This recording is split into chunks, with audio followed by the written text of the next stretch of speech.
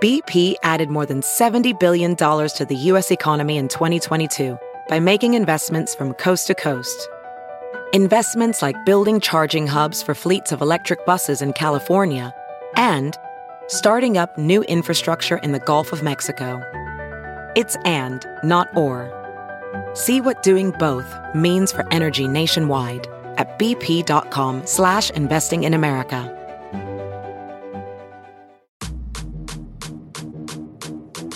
This is the Straight Up Breakdown Podcast. Exclusively on the Herd App Media Network. Tell it to me straight up.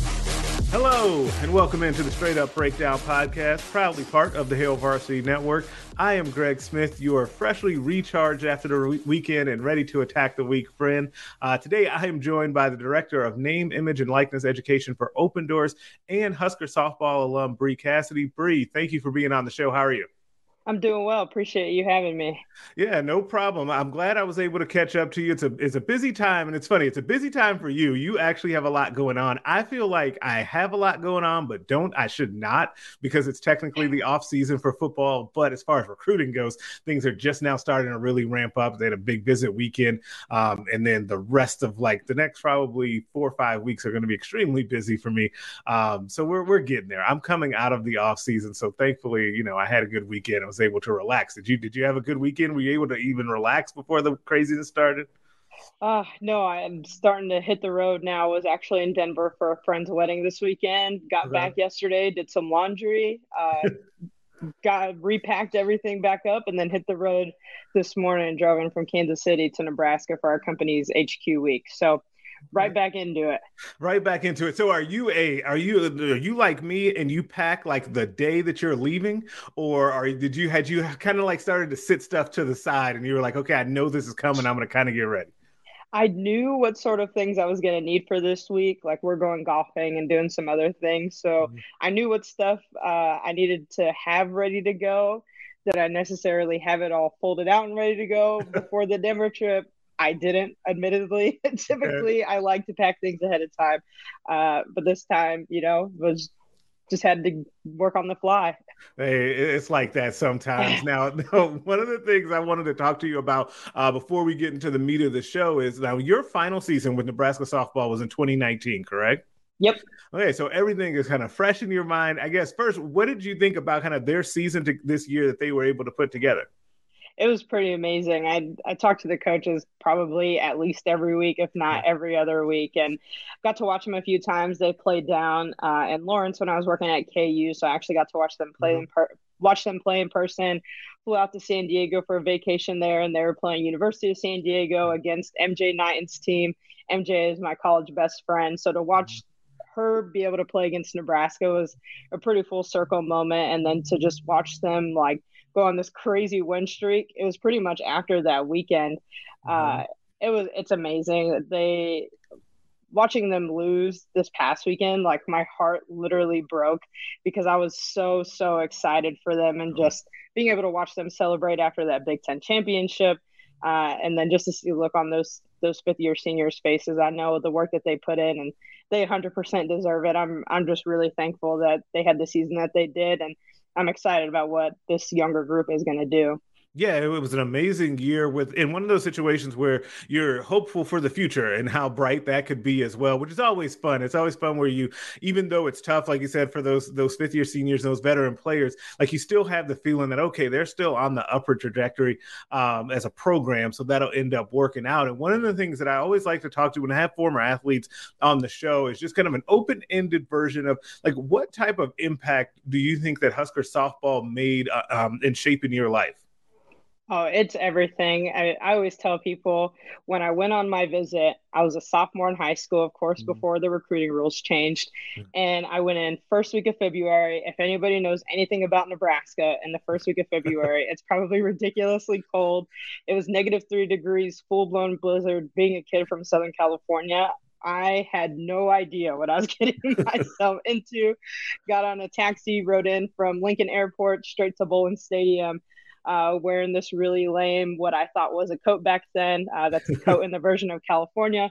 And I tell people that because it's like, I could have went anywhere else that had this beautiful weather, all of the other things, But the fact that by the end of my visit, I was calling home to my parents and saying, I'm coming here. And they were like, get your butt home first before you decide to make any decisions and give them an answer. But as soon as I got home, I just filled them in on everything and things that they had already known about the coaches up to that point, because they were one of the only staffs that I was getting recruited by that asked about my family. They understood the dynamics.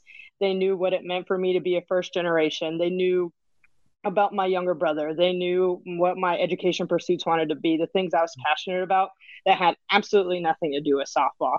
And I knew that if I was going to go 1,200 miles away from home, that I was going to need to be around people that cared about me and were going to take care of me like family. And that's exactly what they did, from the resources Nebraska provides to their student athletes to just the care that Coach Ravel and her staff takes for their players. It's second to none, and I wouldn't have changed it anyway. And I always tell people it's something special. I actually had a COVID wedding where my wedding got canceled in 48 hours because it was in March of 2020. Oh, wow. Softball season had just gotten canceled.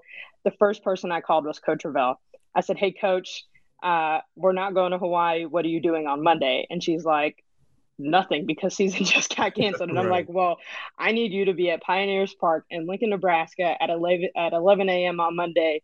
Will you marry me? And she's like, 100% yes. So she showed up. The whole staff was there. There were maybe only 4 or 5 people there, being one of my former teammates, all 3 coaches, and a couple other good friends of ours. And that, I just tell people that because it's like, in one of the most important moments in my life, they showed up, and I was no longer a player. So the impact that they've had on me is like, I can't even describe it, and I'm forever grateful for it. Wow, that's an amazing story.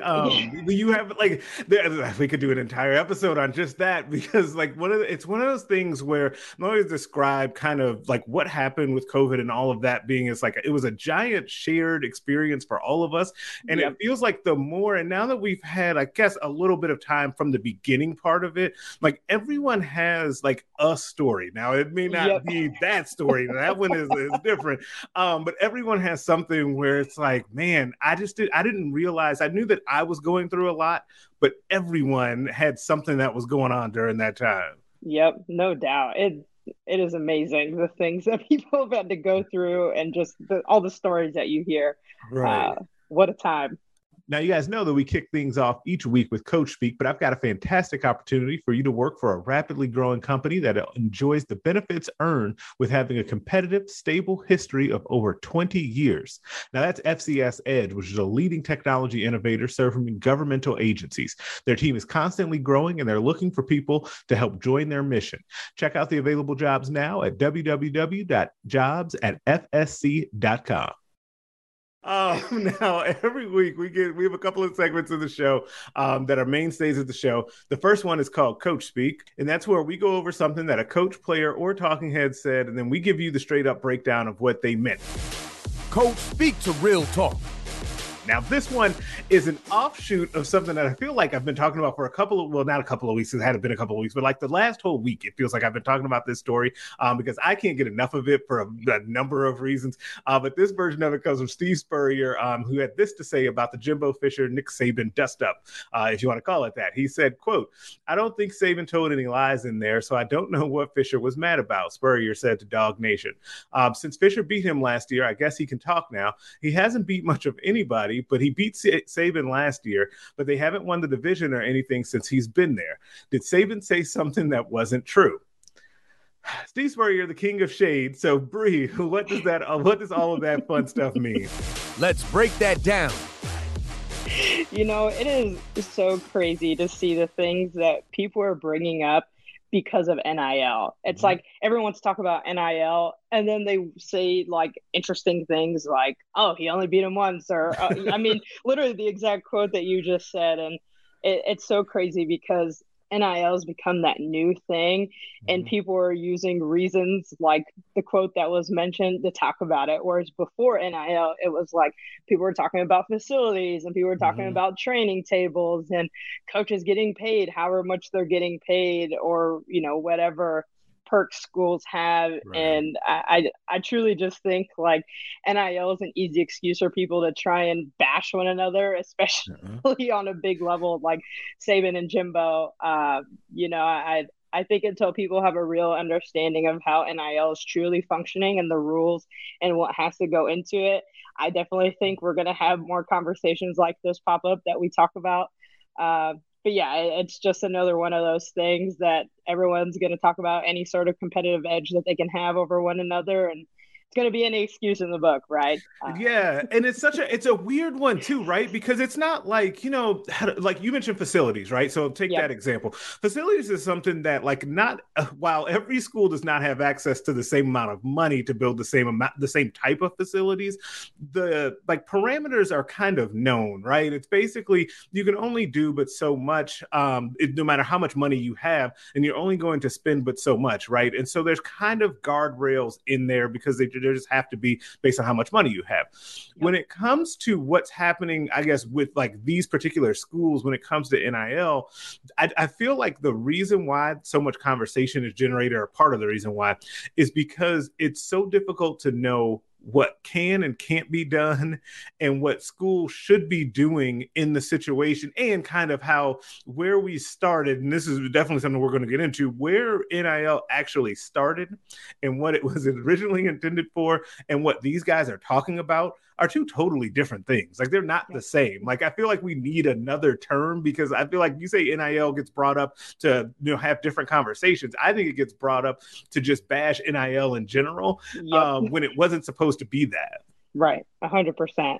I think it's so funny to me because people think like because NIL has become legal that the rules have changed for boosters and donors. Those same people that help build the facilities that we used to talk about in a facilities arm race. But the thing that people don't understand is even when you're thinking about collectives, is that the rules haven't changed from the NCAA standpoint. It's that boosters still cannot have contact with prospective athletes. And people think that just because NIL is a thing that they're allowed to, when in reality, it's not. The same people that were breaking the rules pre-NIL are the same people that are breaking the rules now. And that's what people need to focus on. It's like, those are the same issues that we were dealing with over a year ago before July 1 hit. But now people are just using NIL as an excuse to frame it as a bad thing, because some of these people who aren't afraid to go out and do some things, they're publicizing it and using it as NIL. And then as someone who's in an education role, that bothers me a little bit because it takes away from like the real true value of what NIL is meant to do. Yeah, one of the things that has caught me off guard is like how public this has become. I guess I would have, if you had asked me, back when it first went in, like, hey, would people be talking about, I don't know, like the potential of I think it's the Tennessee quarterback that like the rumors that he has like an $8 million deal in place, or like even not even ones that are that big, but just like hearing about various deals, even I guess at Alabama, the Bryce Young deal that was very early on in this whole thing that I think was for $500,000, like all of that stuff that has just become really public. And I just didn't see it going that way, because I would think for a number of reasons you would not want that information out there, whether or not you're the school, because you don't want the NCAA to come around looking, which is going to start happening eventually. You would think if you're a player, I don't want, one of my teammates to necessarily know about all of this. And I'm not exactly going to be like broadcasting that. And so it's just interesting to me how that became so public so quickly. Yeah, it honestly baffles me as well, quite honestly. Like, I think back if I was a student athlete and I chose to take advantage of the market that Nebraska has, not having any professional teams around and just the investment that Husker fans have in the student athletes, I would like to think that I would have gotten myself into the mix pretty well, and just being proactive. And I don't know that I would have been out posting like, hey, I just landed $5,000 from said booster because I'm a Nebraska softball player. Like, that feels a little weird to me, but I truly think it's majority of the stuff, like, for example, that comes to our platform, the only people that are involved and notified are us because it gets disclosed through us, and then the school gets notified, and then in return, the NCAA gets access to those disclosures as well. Mm-hmm. So it's like, if this stuff has hit in the media, some student athletes, or whether it's their agents, for those who have agents that are doing some of these bigger deals, they're going out and having conversations with people that want to know this information. And I don't know that it's necessarily because the student athletes want it to be out there. Right. I think as long as the Professional welder Shayna Ford used VR training developed by ForgeFX to hone her skills as a welder. The more time that you spend practicing it, that's what separates a good welder from a great welder. VR training can help students like Shayna repeatedly practice specific skills. Virtual reality definitely helps because the more muscle memory that you have, the smoother your weld is. Explore more stories like Shayna's at meta.com/metaverseimpact.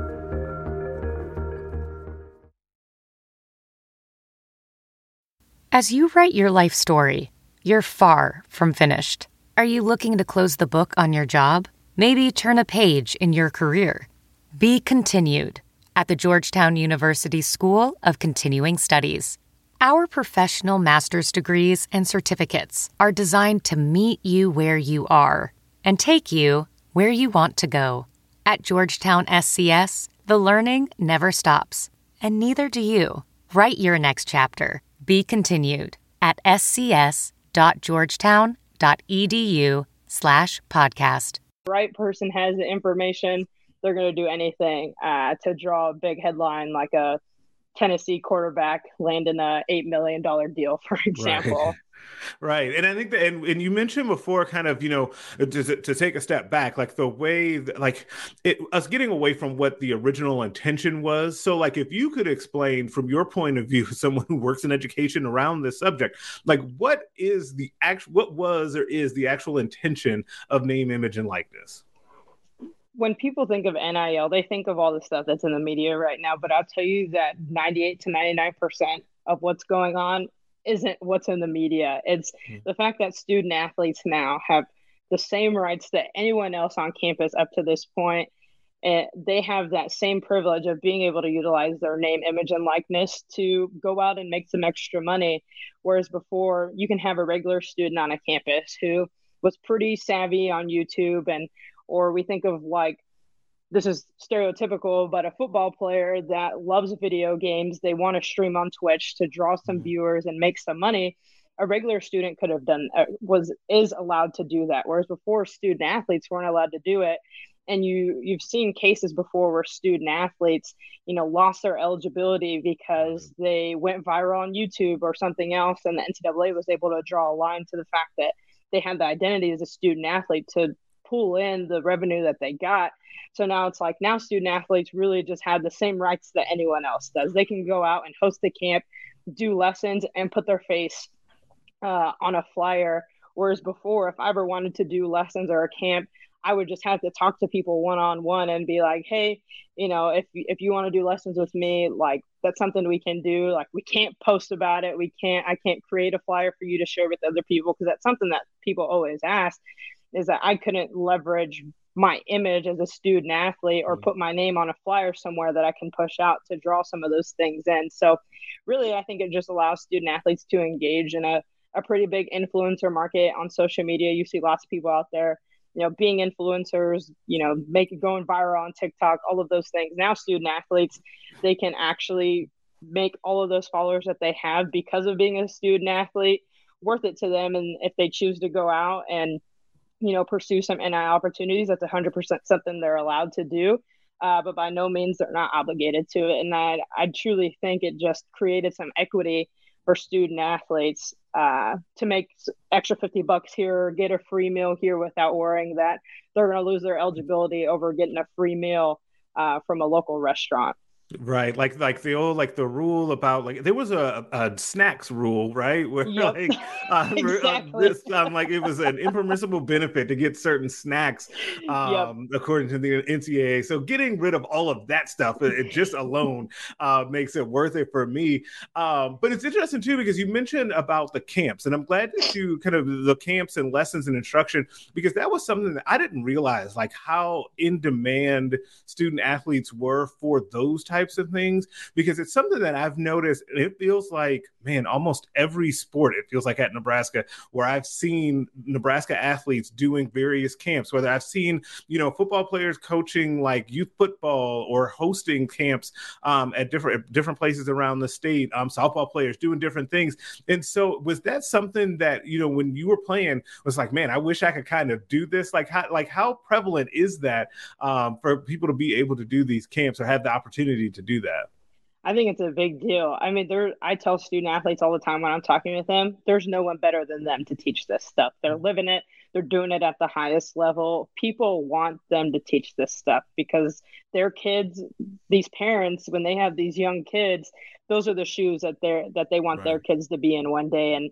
And to be able to have that kind of mentorship is frankly a lot different than someone who's 20 or 30 years out, or someone who may have just been coaching for a long time but never actually played this sport.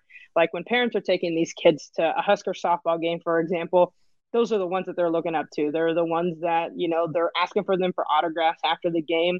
And as a parent, if I'm thinking about return on investment here for a camp or a lesson, my kid is already going to be more bought into the student athlete that they get to see play every week. And those are they're looking with them, big, bright, wide eyes, and they want to learn from them. And student athletes, they recognize that they were in those shoes at one point. They know what works for them, and they're able to connect in a way that I think is a lot different for people that aren't necessarily living that. So I know for me, like I was able to, build out an actual business as soon as I finished my playing career and doing lessons and camps. And it was amazing just to think about like, wow, like I can only imagine the reach that I would have had if this is something that I was able to do while I was a student athlete. I was lucky enough to, be connected with some younger people that came to like our yearly like preseason banquets that we did with fans, or the same kid that always showed up after a game wearing number 44, and that was her number now when she plays. So to be able to do lessons with someone like that, who I feel like I can have an impact on. Student athletes wanted to do that. They've always wanted to do it. So now that they get to take, those relationships to a whole nother level outside of just signing some autographs after a game, I think is pretty amazing. And, now they get to make a few bucks off of the things that they know, which is pretty cool too. So I'm just really glad that they get to, because there's a market for it. People want to buy into it. And I don't think there's anybody better than student athletes to be able to do it. Yeah, absolutely. And one of the things too, and that, being able to, and one of the parts of NIL that I'm really fascinated in is just that the education piece for the student athletes while they're in school, right? And I keep thinking about this. And I was telling one of our coworkers, Steve Mark, about this idea the other day, where I really think that at some point we're going to look back, like, I don't know, it won't be that long from now, where a student athlete was going through like kind of this NIL era while they were in college, and they started a business during this time, and then were able to really hit the ground running and then have it take off after they left college. Like, what do you think is the value of being able to, I guess, kind of get your feet wet as an entrepreneur while they're still kind of within that sandbox of college? Yeah, I'm glad you bring that up, because it's so crazy to think back, even when I was a student athlete, that the only experience or things that you got on your resume were like community service events or things that your team went out and did, or just like involvements with the athletic department in the local community. But now with NIL, student athletes really have an opportunity to build out those resumes. And that's something that I drive home every time I meet with them. I'm like, hey, listen, if you're not interested in making thousands and thousands of dollars through NIL, that's totally fine. But the things that you're going to learn through NIL are going to be things that set you up for 40 years after your time as an athlete. When you learn how to manage your social media and present yourself in a certain way, build out your brand, learn how to communicate with businesses and professionals. When you go into an interview, you've been doing this stuff for 4 years, where student athletes before, they had all the same responsibilities, but they didn't have time to go out and get a job. They couldn't, go out and host a camp or a lesson because they were worried about losing their eligibility. So now I think they're positioned really well that if they start a business during their time, now they're building the business, 3 or 4 years, rather than waiting till they're 21, 22 years old. And now with COVID, maybe 24 years old, finishing their playing careers and then trying to start a business and figure out what in the world do I do with my life now that I'm no longer an athlete. They're able to start some of this personal self-discovery a lot sooner, which I think is really special, because I think we're going to see 3-4 years down the road from now, you're going to see student athletes, when they do surveys with NCAA, that they were able to find a job faster. They knew what their identity was outside of their sport a lot sooner. There's going to be less of a gap to fill once their careers are over, which I think is pretty cool. Yeah, absolutely. I totally agree with that. And I think that it's funny. It's kind of like, I think of this in a little bit of a way, like we talk a lot about kind of these big deals that happen. And a lot of times, like they're, football and basketball deals ahead of a guy coming to a campus, or the ones that kind of are now happening with like star players that are already established on teams. And there's a lot of focus on that, the same way there's a lot of focus on players that end up going pro. But it's going to be one of those things that'll pop up in like an NCAA commercial, right? Because the same way they're like, oh, the certain percentage only, never goes pro. And it could be the exact same way, except you're going to have all these situations, I think, where all of this good stuff came out of NIL, and it was all happening and it was right there under our noses, but we were all focused on, in fairness, the Jimbo Fisher and Nick Saban arguments about it, which is fun to talk about. But at the same time, I feel like we just should not, it shouldn't be at the expense of ignoring what's happening like over here in a larger bucket of student athletes. Right. Exactly. It's so funny. I was even having a conversation this past weekend with a good friend of ours that was a college basketball student athlete. And she was like, hey, I've been talking with my family about NIL. And they're like, we think it's so ridiculous, because they see, these Jimbo and Saban conversations or the things in the media of the big deals. And they're like, they think that athletes don't have to do anything to get money, and that they're just showing up and being handed cash for just being there. And I'm like, no, listen, like there's 3 very clear rules that people need to follow. It's that it can't be pay for play. As much as I would have loved to get paid for every time I threw somebody out or got a hit, that would have been awesome. But I couldn't do it, and student athletes still can't do it. You have to do something to get something. Again, you can't just show up and get handed money. You actually have to have some sort of activity, whether that's signing an autograph, doing a camp, making an appearance, posting a tweet, whatever it is. You have to do something in return to get that money or whatever kind of compensation you're getting, whether it's a free meal or something else. And then the last thing is it can't be a recruiting inducement. So the same thing that we talked about earlier is that boosters can't be involved before you've, signed with the school the same way that they couldn't before. So I think when you break it down for people that way and you help them understand like those 3 clear parameters, people are like, oh, okay, that makes a lot of sense. Like you actually know the things that student athletes have to do. They understand that they have to do something, and that it's not the stuff that you see out there and people are thinking that it's like this free-for-all free agency thing going on that the media provides. And I think when you help people understand that it's really just creating equitable opportunities for student athletes to make a little bit of extra cash to make their lives better, I think people are like, okay, that makes a lot of sense.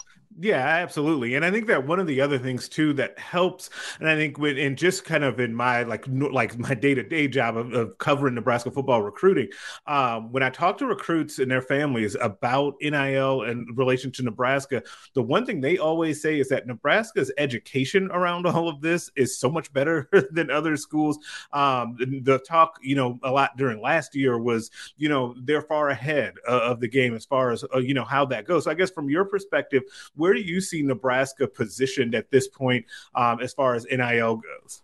Yeah, they're doing a really amazing job. And I tell people that Nebraska has always gone the extra mile for their student athletes, whether that's their PEO opportunities and providing money for student athletes to be able to go out and get an internship or grad school and have a little bit of cash to be able to do some of those things, or a training table. I think it's the equivalent of that in the sense that Nebraska has always been forward thinking and trying to figure out what can we do to provide the best student athlete experience for them.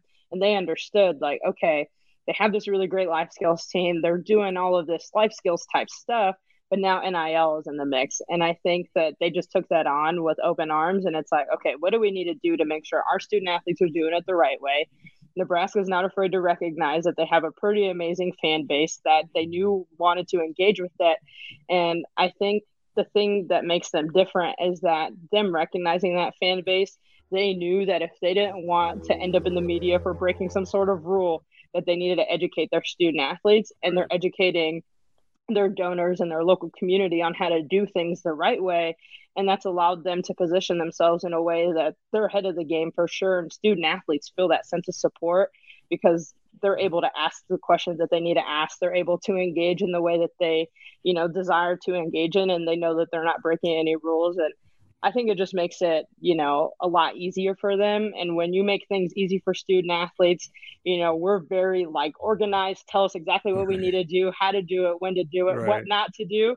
And when you do that for them, it just makes it okay, I can do this. And I think that's so important. And something that I'm telling administrators all the time is, listen, if your student athletes are going to do this and you want to make sure that they're doing it the right way, they have to be educated. Right. You can't use the excuse of, my kids aren't getting any deals, I don't need to invest. And I'm like, maybe they're not getting any deals or pursuing deals because they don't feel like they have the knowledge to. And on the flip side, it's if they don't feel like they're supported in it, they're probably not going to do it either. So having that education and piece has been number one for me. Maybe I'm a little biased because of my role, but when I'm talking with these schools, I'm like, listen, NIL is just another one of those things. The same way that schools invest in student athlete development and facilities and all of those other things, it's a part of the student athlete experience that can't be ignored. And when student athletes feel supported through education, it just creates a sense of empowerment that makes them feel like they have a place there. And Nebraska has always done a great job with that. And NIL just happened to be one of those things that they took on. Yeah, absolutely. And it's interesting now because even as we're talking about this, if you just kind of think about it, because I kind of wrote it down. So Nebraska has now, obviously NIL has come about here over the last year or so, but then, the training table, PEO, life skills, there's probably other things. There was the other new thing. I forget what the actual name was. It was basically where there's only like 15 schools or something like that, being able to give stipends for good grades. I forget what the actual name of that program is, but Nebraska was out in front saying, hey, we're going to do this. I just feel like they're able to, and Nebraska is, I don't want to say they're alone in this because there are probably a handful of other schools like this, but that's a really compelling package of things that are put together. Now, not all of these things were in place when you were in school, but at what point did you realize, this place has actually got a lot of stuff going on that I need to take advantage of? Yeah. I mean, just in my early recruiting, going on visits, you start to pay attention to the things that people show you and these are the things that I encourage student athletes to pay attention to is majority of your visit, doing the fancy photo shoots and going on the field and taking pictures in the uniforms, or is it the fact that you're meeting with all the different people in the athletic department that are going to be a touch point of support for you, who your actual academic advisor is going to be? Do you have a life skills or student athlete development mentor that you're going to be connected with to work on that personal and professional development side? Do you know who you can go to in compliance whenever you have questions that can help you with financial aid or housing or any of those other things that you have to deal with? Do you know who your support people are? Are you meeting with them? Are you able to have conversations with them? And that's something that Nebraska does a great job of. So they set that foundation early and you start to learn it, but you don't really understand it until you're in it, or someone's like, hey, yeah, after practice, you can go to the training table and get a pretty good meal. That's a lot different than the dorms. Just understanding, people who went to other schools, recognizing the things that Nebraska student athletes have is pretty amazing. And they've only done a great job of, working to create more opportunities, through the Austin case that you mentioned from the NCAA, that schools are now able to provide compensation based off, academic requirements or whatever schools are choosing to do. And you can tell that Nebraska was having these conversations before something was in place because they knew that it was coming up. Right. They don't wait until something happens and then they have a reactionary response. It's very intentional. And I think when you're in it as a student athlete, you recognize it because someone's like, oh, hey, remember, you can take advantage of this. And it's like, oh, yeah, that's great. But then when you're done being a student athlete, to have my master's degree completely paid for through PEO and, the College of Business at Nebraska and some different things, it's like, if I didn't go to Nebraska, would I have even gotten my master's? There's no way I could have afforded it. But because of the steps that Nebraska takes and those resources that they put in place, they make it really easy to succeed in your life after sport. And I think that's the gap that when people go on visits, I'm like, how do you not end up here? Because it's I get, the big fancy things and, winning X amount of games, but sometimes it's listen, you're only going to do this for so long. Some of these other things have to be at the top of your priority list when you're going on recruiting visits. Yeah. As a professional welder, Shayna Ford uses Forge FX to practice over and over, which helps her improve her skills. The more muscle memory that you have, the smoother your weld is. Learn more at meta.com/metaverse impact. Whoa, sweet man cave. Thanks. Serious upgrade. How'd you pay for all this? I got a home equity line of credit from Figure. I was approved in 5 minutes and had funding in 5 days. Wow, that fast and easy? Yep, the application is 100% online, plus no out-of-pocket costs. Just fast access to the cash you need. How do I get started? Go to Figure.com and get that serious upgrade. Figure Lending LLC, DBA Figure, Equal Opportunity Lender, NMLS 1717824. Terms and conditions apply. Visit Figure.com for more information. For licensing information, go to www.nmlsconsumeraccess.org. Absolutely. Now, every week, we end the show with my favorite segment of the week called Put 'em on Blast, where we basically put someone on blast for something that they did or said. Now, Bree, I warned you, you're going to go first on this one. So I'm very eager to see who you're going to pick. So, Bree, who are you putting on blast? Put them on blast. You know, I'm gonna take a shot at some of the people on Twitter, and there's two, and they're usually the same people. And these people talk about two things. The first thing that they like to talk about is they like to tweet at student athletes who either made an error during a game or didn't get the game-winning hit.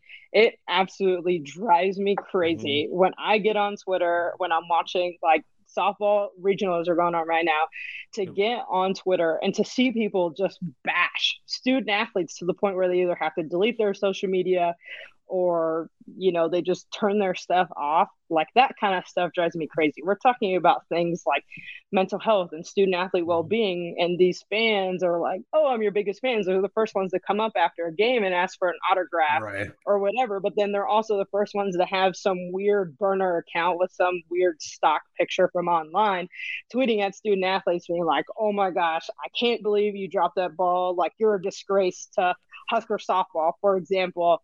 And that stuff kind of drives me crazy. And then those are those same people that are on social media talking about, you don't deserve these NIL deals. NIL is the worst thing to ever happen to college athletics.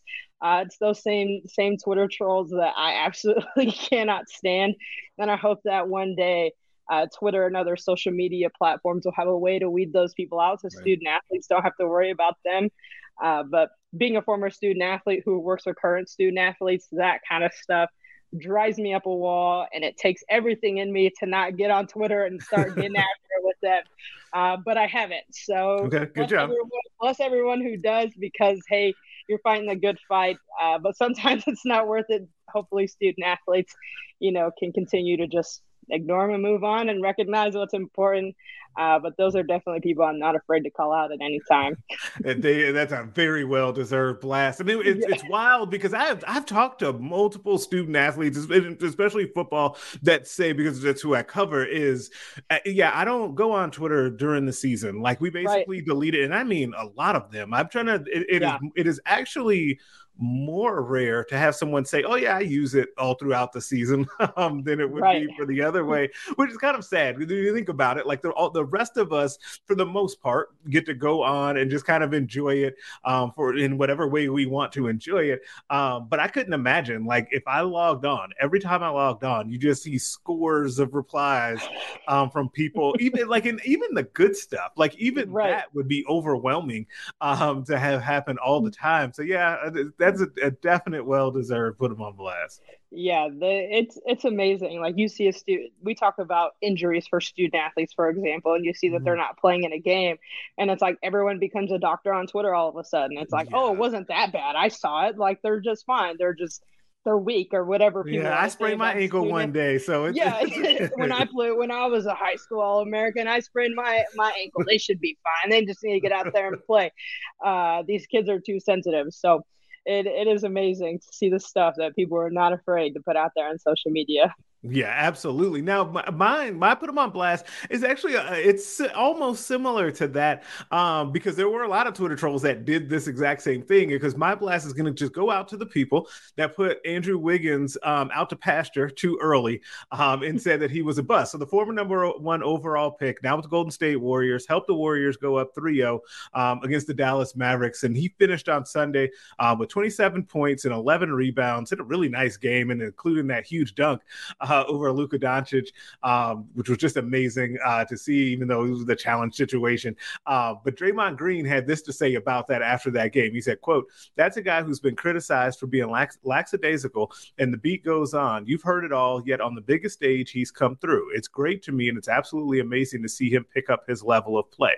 And it got me thinking about something that, and this happens all the time in sports, where people are really, really quick to kind of push someone to the side and say, oh, they're a bust, or, it's taking them too long, or why aren't they as good as we think they are? Their contract is this, so they should be performing this way, or whatever it is. And it happens all the time, and we're probably all guilty of it at some level as sports fans. But at the same time, I try to remember that people are on different development tracks, right? Like, you never know when it is that it's going to click for someone. And in the case of Andrew Wiggins in particular, I think this is a real great example of your situation sometimes really helps to determine what it is that you're going to be able to do, right? So he gets into the league. He's in a tougher situation, a lot of expectations. He gets to Golden State, where there's already an established culture. There's established players and superstars obviously already on that team. And now he's able to flourish.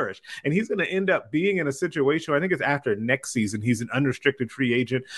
He will have made, I think it's $170 million, and will be in line to have another huge contract if he had another good season like this. So his story is actually one that has become really cool.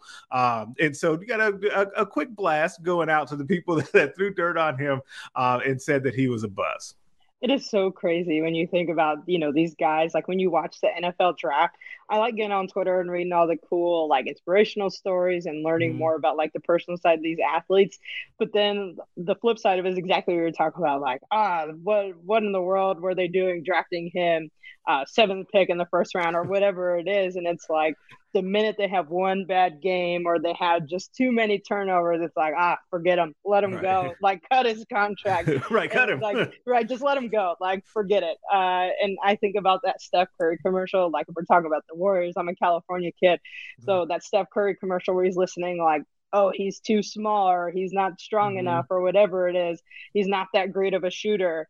And now he's one of the greatest shooters of all time, if not the greatest shooter of all time. And it's like, it doesn't matter how successful you are. There's always going to be people that are going to throw some shade on you. And Wiggins has done a really great job responding. And I'm excited as a California person. I'm pumped that the Warriors are up 3-0 and hopefully, they can bring it home. God, I got mixed feelings on that because I am. You don't know this. The people listening to this know this. I'm originally from Chicago, but I am not actually. I'm like the only person from Chicago, not a Michael Jordan and Chicago Bulls fan. I'm actually a Lakers fan, and so I got real mixed feelings about this Golden State thing getting going. But I will say this: I would much rather cheer for you and these Golden State Warriors than be like, hey, let's have the Boston Celtics win again. Like, we don't need that. So we'll go Team Warriors on this one after, they seem to be cruising against Luka, who I had adopted during this playoff run. Oh, man, he's doing great. I mean, he put up 40-plus points and still lost, which is tough for him. But when you're playing against a starting five and then some people off the bench like the Warriors have, it's tough to do it alone. So kudos to him for trying. He's doing a great job. It's giving it a good effort. Right. Absolutely. All right. Now that's going to do it for this week's episode. Subscribe to the podcast everywhere you listen to them. Rate us and leave us a 5-star review. If you only leave 4, I'm inclined to think you're a hater and nobody wants that. Make sure you're checking out the other podcasts on the Hail Varsity Network, the Mind Your Own podcast, the Varsity Club, Nebraska Preps postgame show, and the Hail Varsity radio show. You can also check out the Hail Varsity YouTube page. I'm back on there again with the recruiting question video of the week, and we'll have continued content as Nebraska gets going on camp season here. You can also find us on Twitter at Greg Smith HV and at B_Cassidy44. I will catch y'all next week. A Hurrdat Media Production.